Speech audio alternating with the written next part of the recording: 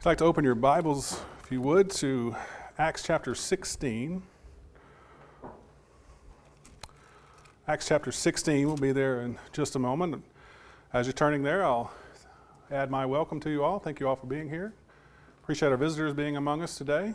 Thank you for coming and worshiping with us on this first day of the week. It's a beautiful day, and we're so blessed and honored to be able to come before our God and our Creator and to worship Him the way He has prescribed. Thank you all so much for being here. Thankful to the men who have led our service up to this point. Appreciate the good thoughts around the table and the good prayers and the good singing.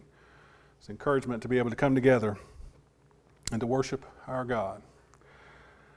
I wanted to talk this morning about the benefits and the challenges of a small congregation. We here are a small congregation, and so I think that we'll recognize both the benefits and the challenges that I'll point out this morning. This sermon was shared with me by our brother Charles Andrews, who preaches down in Osprey. He shared this sermon with me, and I thought it would be a beneficial sermon to bring for the brethren here. And so I would encourage you to follow along and look in the scriptures that we'll point out and see where indeed we benefit from our small number and where indeed we have challenges because we are small in number. We want to start here in Acts chapter 15, actually just as a little bit of a lead up. If you remember in Acts chapter 15, there's a council there at Jerusalem, and there were some certain things that they needed to address. Some of the Judaizing teachers were trying to bind some things onto the disciples of Christ that weren't to be bound. And so the apostles came together and some disciples, and they decided to write a letter and to distribute that letter amongst the churches and tell them a few things about things sacrificed to idols and blood and a few of those things that needed to be addressed. And so they went out and were spreading these things and telling them amongst the churches. And we get to verse 36 of Acts chapter 15, and we see where Paul is set out on his second missionary journey. And it says there in verse 36 of Acts chapter 15, "And after these days, Paul said to Barnabas, 'Let us return and visit to the brethren in every city in which we proclaim the word of the Lord and see how they are.'" So this is the second time Paul is going on a missionary journey. And he tells Barnabas he wants to go back to those places where he went on his first missionary journey. And he wants to strengthen those churches. He wants to strengthen the people there and encourage them through this letter that they have and just being with them and encouraging them. So we come to chapter 16 and beginning in verse 1. And it says, "And they came to Derbe and to Lystra, and behold, a certain disciple was there named Timothy, the son of a Jewish woman who was a believer, but his father was a Greek. And he was well spoken of by the brethren who were in Lystra and Iconium. Paul wanted this man to go with him, and he took him and circumcised him before the Jews who were in those parts, for they all knew that his father was Greek." Verse 4, "Now while they were passing through the cities, they were delivering the decrees which had been decided upon by the apostles and elders who were in Jerusalem to observe." And notice verse 5. "So the churches were being strengthened in the faith and were increasing in number daily." So part of Paul's mission as he's going on this missionary journey was to strengthen the churches, to help them to grow in their faith, because that's an important part and an important dynamic of each and every congregation is that they're growing, being strengthened in the faith and increasing in number daily. This is what God's plan is for the kingdom, is that it is ever expanding. That's what His wish is for His children. He wants more and more children. And so we understand that this is part of our charge as Christians is to strengthen one another. And we do that through various ways. But it's important to understand that we need to be strengthened. We need to be encouraged. And we need to grow, not only in number, but in our faith.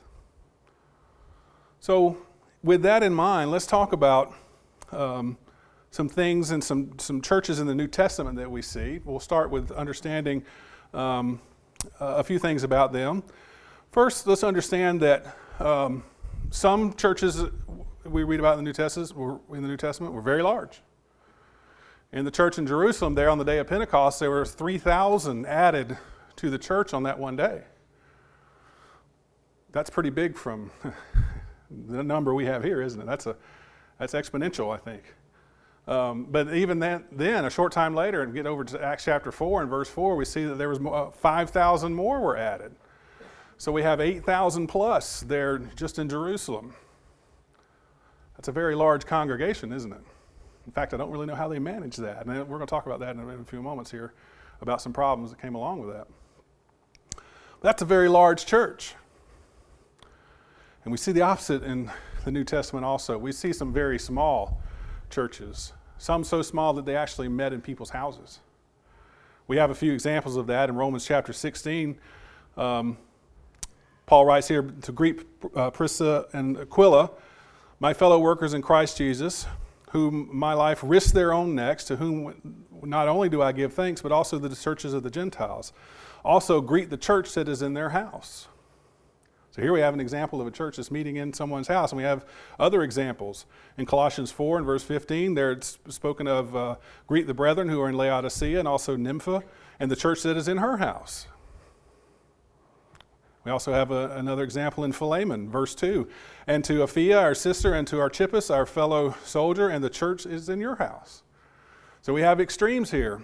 We have a church of 8,000 in Jerusalem, and then we have several churches that are just meeting in people's homes. What does that tell us? It tells us that the size of the church doesn't determine its faithfulness or its strength. In Colossians 1, verses 3 and 4, it says, we give thanks to God, the Father of our Lord Jesus, praying always for you, since we heard of your faith in Christ Jesus and the love which you have for all the saints. That's what's important. The numbers aren't important. Other than the fact that we want to spread the borders of the kingdom and we want everyone to be able to come in and hear the word of God. And we want to go out from this place and tell them the word of God. So we want those borders to be ever expanding, but the actual numbers don't matter as far as the individual church. It could be a small church, it can be a large church, it can be a medium church, somewhere in between. What's important is the faith that we have in Christ Jesus and the love that we have for one another. That's what's important. Let's talk with this in mind about some benefits of a small church. One we can understand here is that with a small church, we have a very strong sense of family, don't we? It comes from a lot of things, understanding that we know each other pretty well. You know, it's hard to fall through the cracks in a small congregation. We know each other pretty well. We see each other every time we come here, and outside of here, we are involved in each other's lives. Look over in Mark chapter 10. Mark chapter 10. This is what the Lord has always wanted. He's wanted an intimate, close relationship with his children.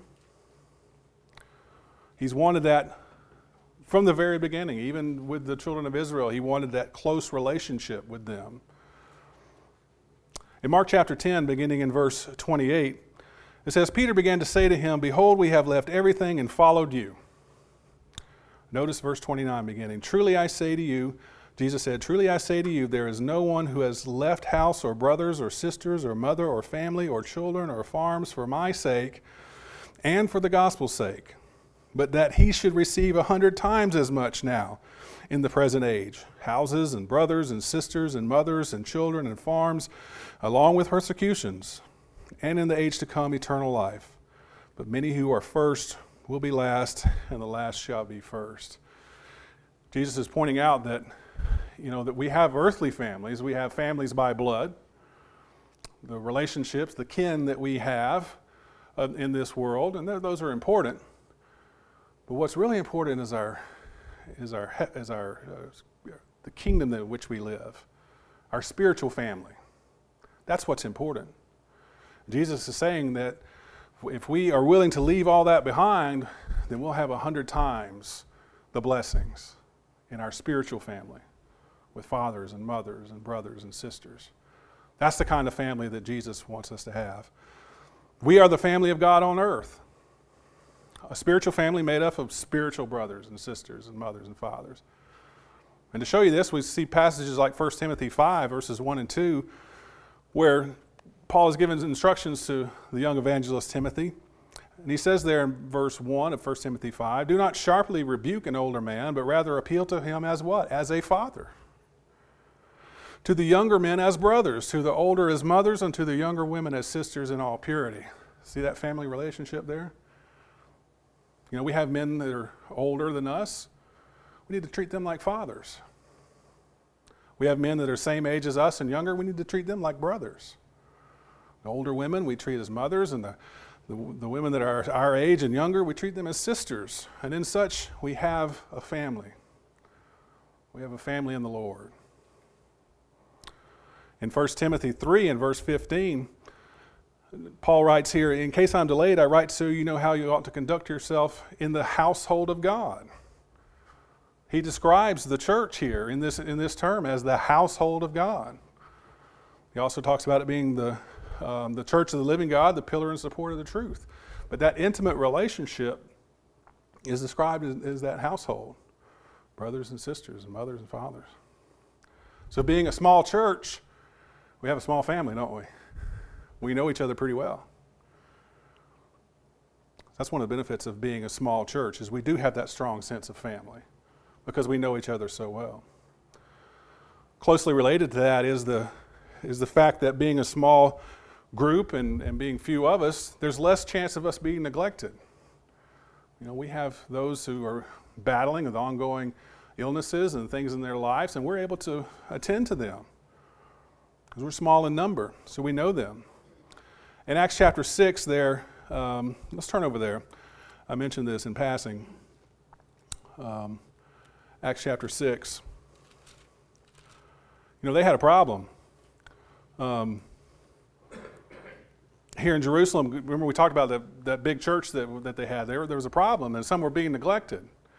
Acts chapter 6, beginning in verse 1, it says, "Now at this time, when the disciples were increasing in number, a complaint arose among the part of the Hellenistic Jews against the native Hebrews, because their widows were being overlooked in the daily serving of food." So they had a problem, and there's those who were getting overlooked. Remember, as they were sharing their belongings and their food with another, as they did there, some were being overlooked. And so this is, we won't read verses 2 and 3 for the sake of time, but this is when they chose 7 men, appointed them essentially as deacons to serve these tables. And so the apostles could devote themselves to the spreading of the word. In a very large church, these were being neglected. And the solution was the apostles were to appoint these 7 men, and they were going to serve tables. In smaller churches, there's more opportunity to see the needs of others that are not neglected. In 1 Thessalonians 5 and verse 14, it says, "We urge you, brethren, admonish the unruly, encourage the faint-hearted, help the weak, be patient with everyone." In a small church, we can do that pretty easily, can't we? Because we can get around to everybody. It's just a numbers game, so to speak.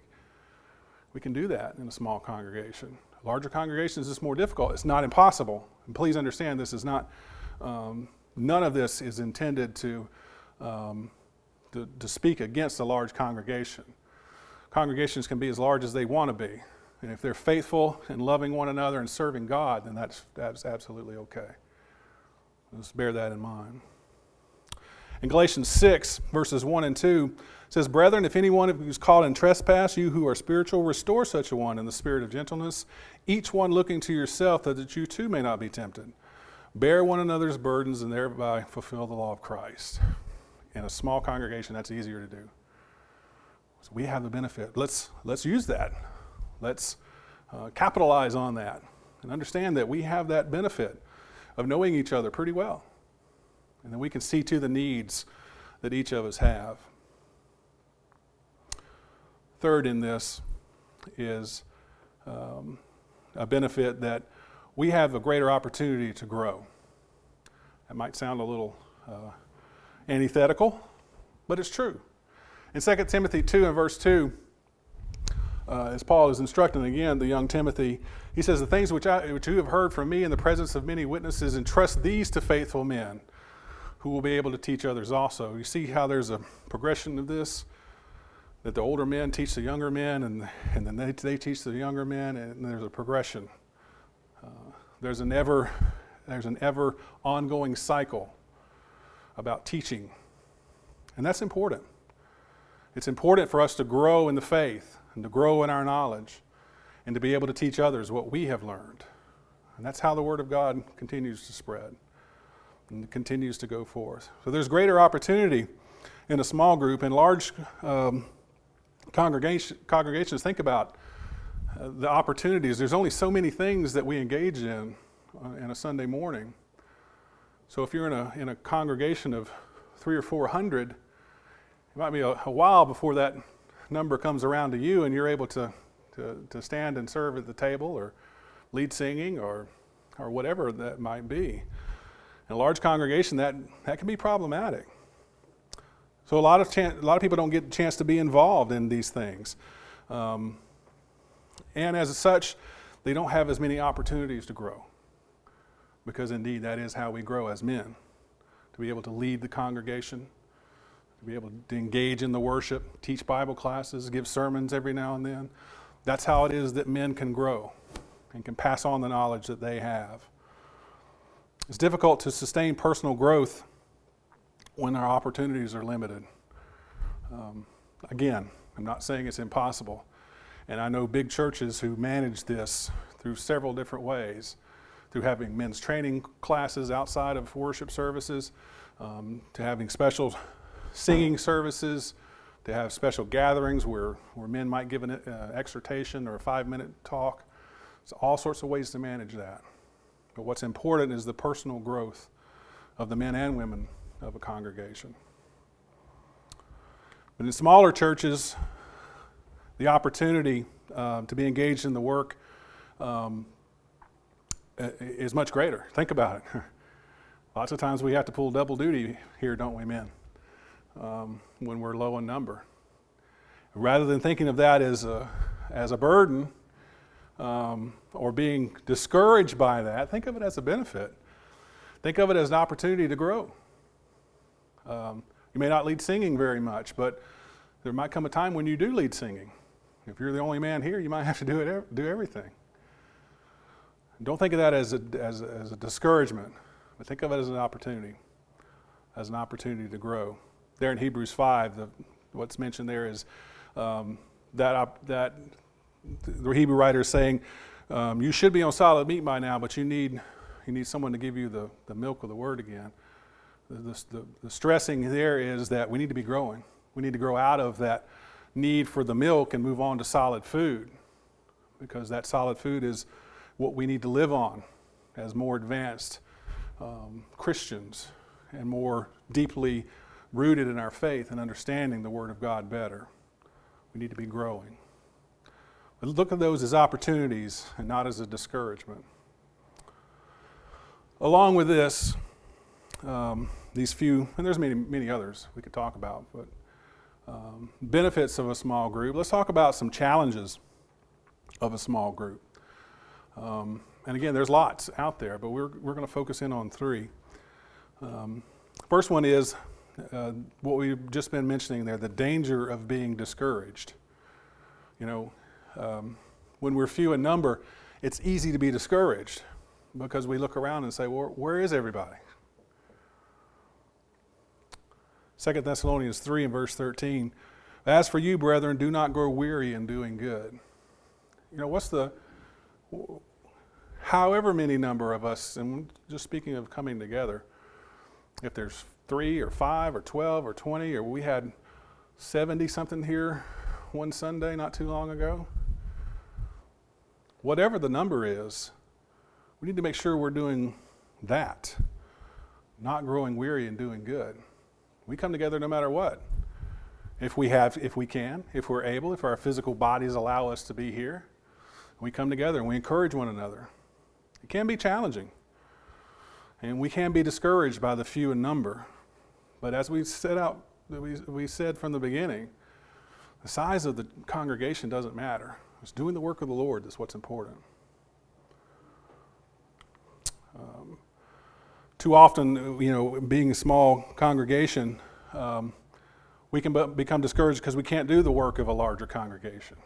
A lot of larger congregations are able to support other preachers. I'm supported by a couple of congregations that help support me, and they can because they're larger than we are, and they have an abundance and can support other preachers in different areas. And I'm very grateful for that. And that's wonderful that churches are able to do that. And that's part of the ministry of the church. That's part of the work of the church, is to spread the gospel. And I'm very thankful that larger groups can do that. But we shouldn't be discouraged because we can't do that. We still have work to do. And no matter what size of the church, if it's functioning properly and doing as God has commanded, can fulfill its mission. Now, we lack elders here, and one day we hope to have elders, because then we can be a complete working body. But in the meantime, we still function as a church.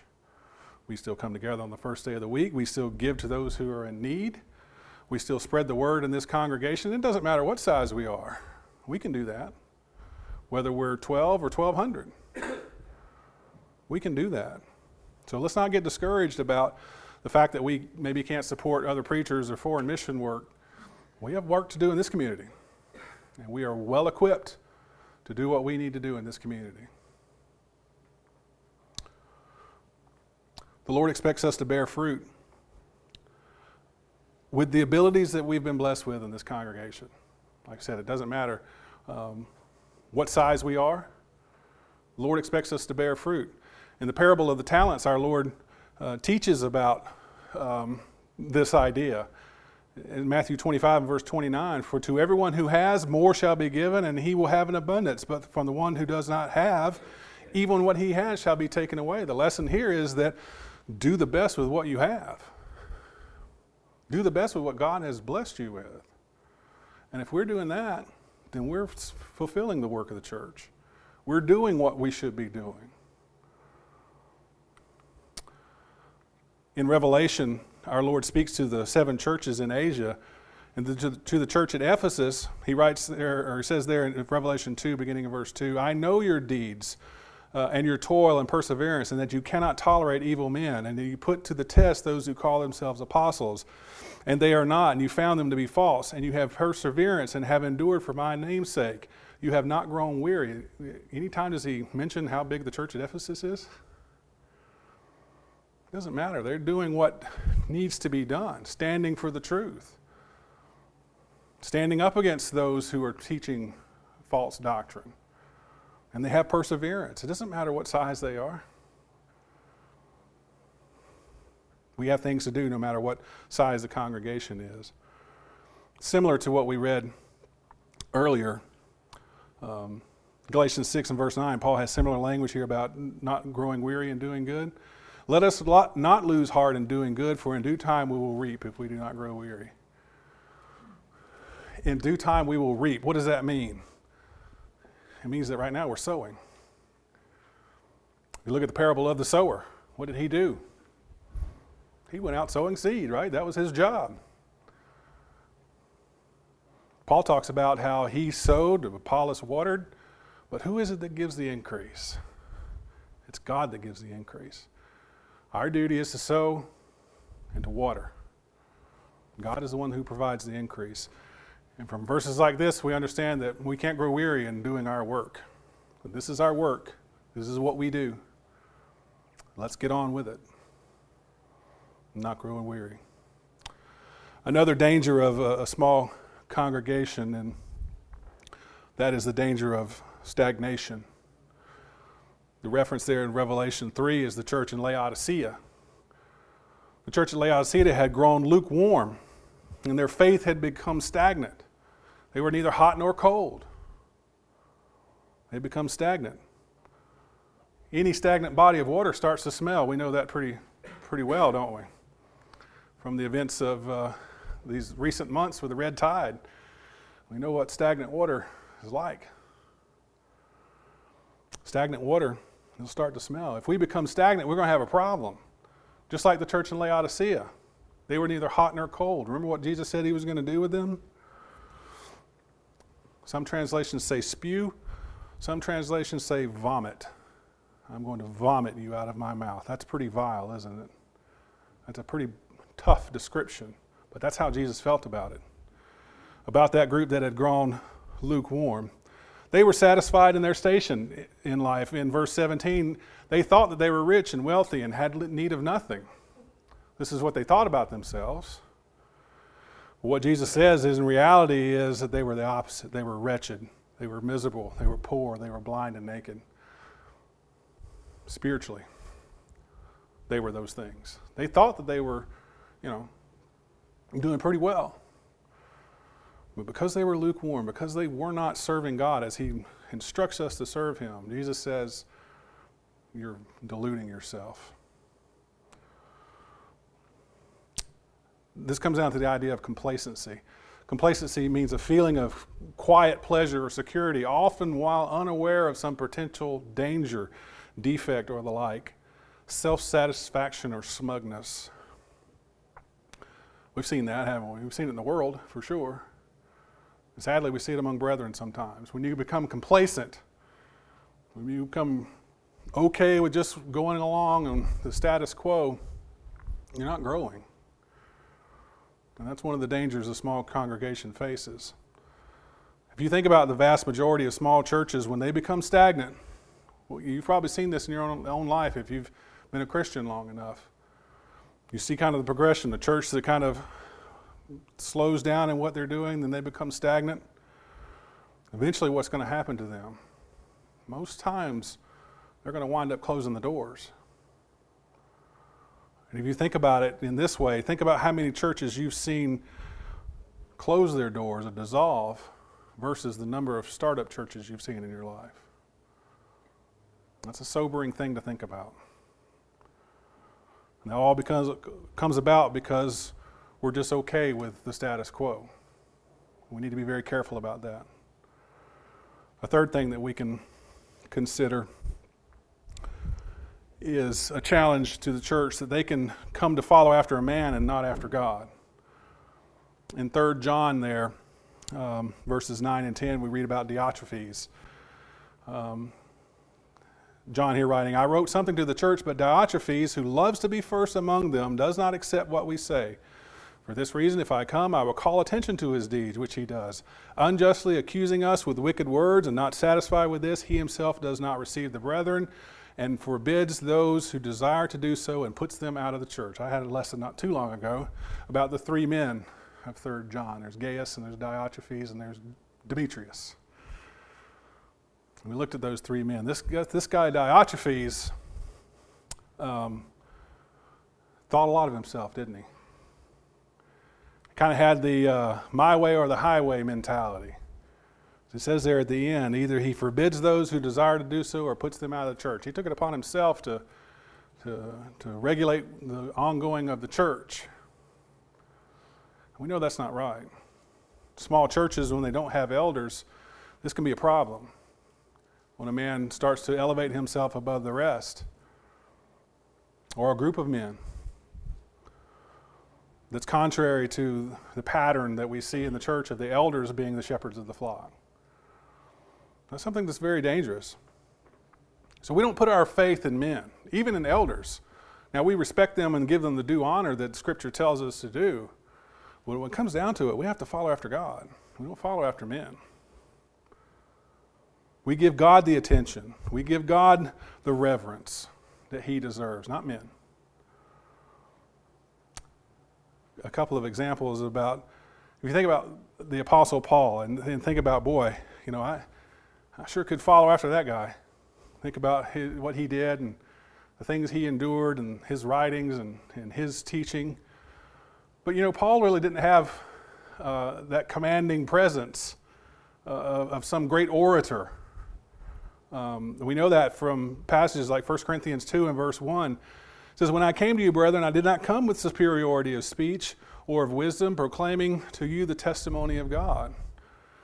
It says, I didn't come to you with the flowery language, with the smooth talk, as a great orator. It goes on in verse 2 to say, I desired to know nothing among you except Jesus Christ and Him crucified. That's the message that's got to come forward. not how great the oratory skills of the preacher are, because if that were the case, I might be out of a job. I'm not the greatest orator in the world, you know.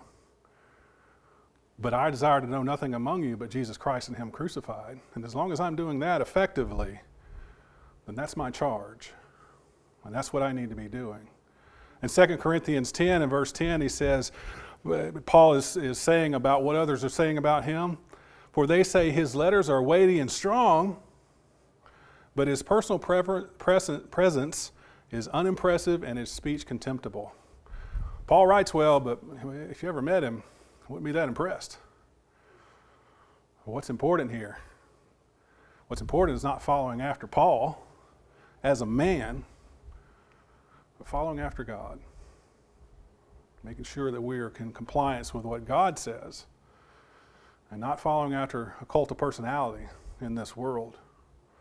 And even Paul was humble enough to recognize that you're not following after me. I planted, Apollos watered, God provides the increase. Paul knew his station in life and knew what God wanted him to do. Even our Lord, Devin was it last week from Isaiah 53 we read about as we gathered around the table? The description of the suffering servant there in Isaiah 53, the prophecy about the coming Messiah. Even Jesus says here in Isaiah 53 and verse 2, for he grew up before him like a tender shoot and like a root out of parched ground. He had no stately form or majesty that we should look upon him, nor appearance that we should be attracted to him. We talked about this in our Bible class this morning. It wasn't anything about Jesus in his physical appearance that attracted men to him, attracted people to him. It was what he was teaching and preaching. Even Jesus is not discounted from this. It's the message that Jesus was bringing. That's what was important. And when we think about the earthly king, Jesus brought about a kingdom that the men of the world, the men and women of the world didn't understand. He was ushering in the spiritual kingdom. Not the kingdom that the Jews wanted, where this one would come through the lineage of David and would sit on his throne and would rule Israel again and put down the other nations of the world in an earthly sense. Jesus came and built that spiritual kingdom, which will put down all the nations in the world and survive forever. So we put our stock in God and not in a man. As a brief recap, the benefits of a small church. We have a strong sense of family. We know each other well. Brothers and sisters, fathers and mothers. We know each other well. There's less chance that we'll neglect each other. And there's greater opportunity that we have for personal growth. We're involved in the functions of this church. If something's going to get done, it's going to be one of us that gets it done, right? We have the opportunities to grow. Think of it that way. And don't be discouraged by our few in number, but be encouraged by the opportunity, men, that we have to do the things of worship and to teach Bible classes, and ladies too. We have children here time to time. There's opportunities to teach, and there's younger women to teach. Plenty of opportunities for men and women, even in a small congregation. But let's be aware also of the challenges. We can become discouraged. There's lots of reasons why we can look around and see the small number and be discouraged by that, but let's not. Let's be encouraged by the opportunities that God has given us here in this place, in this time. And there's that tendency towards becoming complacent and becoming stagnant. Let's make sure we're not doing that. Let's make sure we're always moving forward, always growing in our faith, and hopefully in our number as well. And let's not make the mistake of following after a dynamic personality. I don't think you'll have that problem with me, right? I'm not that dynamic personality that you're going to follow after. But I hope you will hear the words that I have to say and the teachings that we engage in, because that is my charge to bring to you is the Word of God and to point you in His direction and make sure that you are abiding by His will and doing what He wants you to do, and not following after a man or a group of men. So what we need to understand is that we don't need to grow weary in doing good. Whatever our numbers are, whatever our station in life is, whatever is going on in our lives at the time, we have to keep moving forward and not grow weary. So that's our charge. It's to keep doing the things that we need to be doing, to keep seeding and watering, and let God provide the increase. If you're not a child of God, I would encourage you to become one. Be a part of the kingdom. Be a part of the body of the Lord. To be able to enjoy the benefits of a citizen of the kingdom. If you're not a child of God, I encourage you to become one. And if you are a child of God and you've stumbled, you've become discouraged, you feel like you're stagnating in your service to God, I encourage you to refresh yourself. The easiest way to do that is to pick up your Bible and read. Just open it and read. A lot of people say, well, I'm so overwhelmed sometimes by looking at the Bible and all the books and the different things there. Just pick a point and read. And then that's going to lead you to, oh, I can read this over here. And then that will lead you to this over here. God's Word's very powerful. Let it be powerful and active in your life. Whatever your needs might be, you can let them be known by coming forward as we stand and sing to encourage you.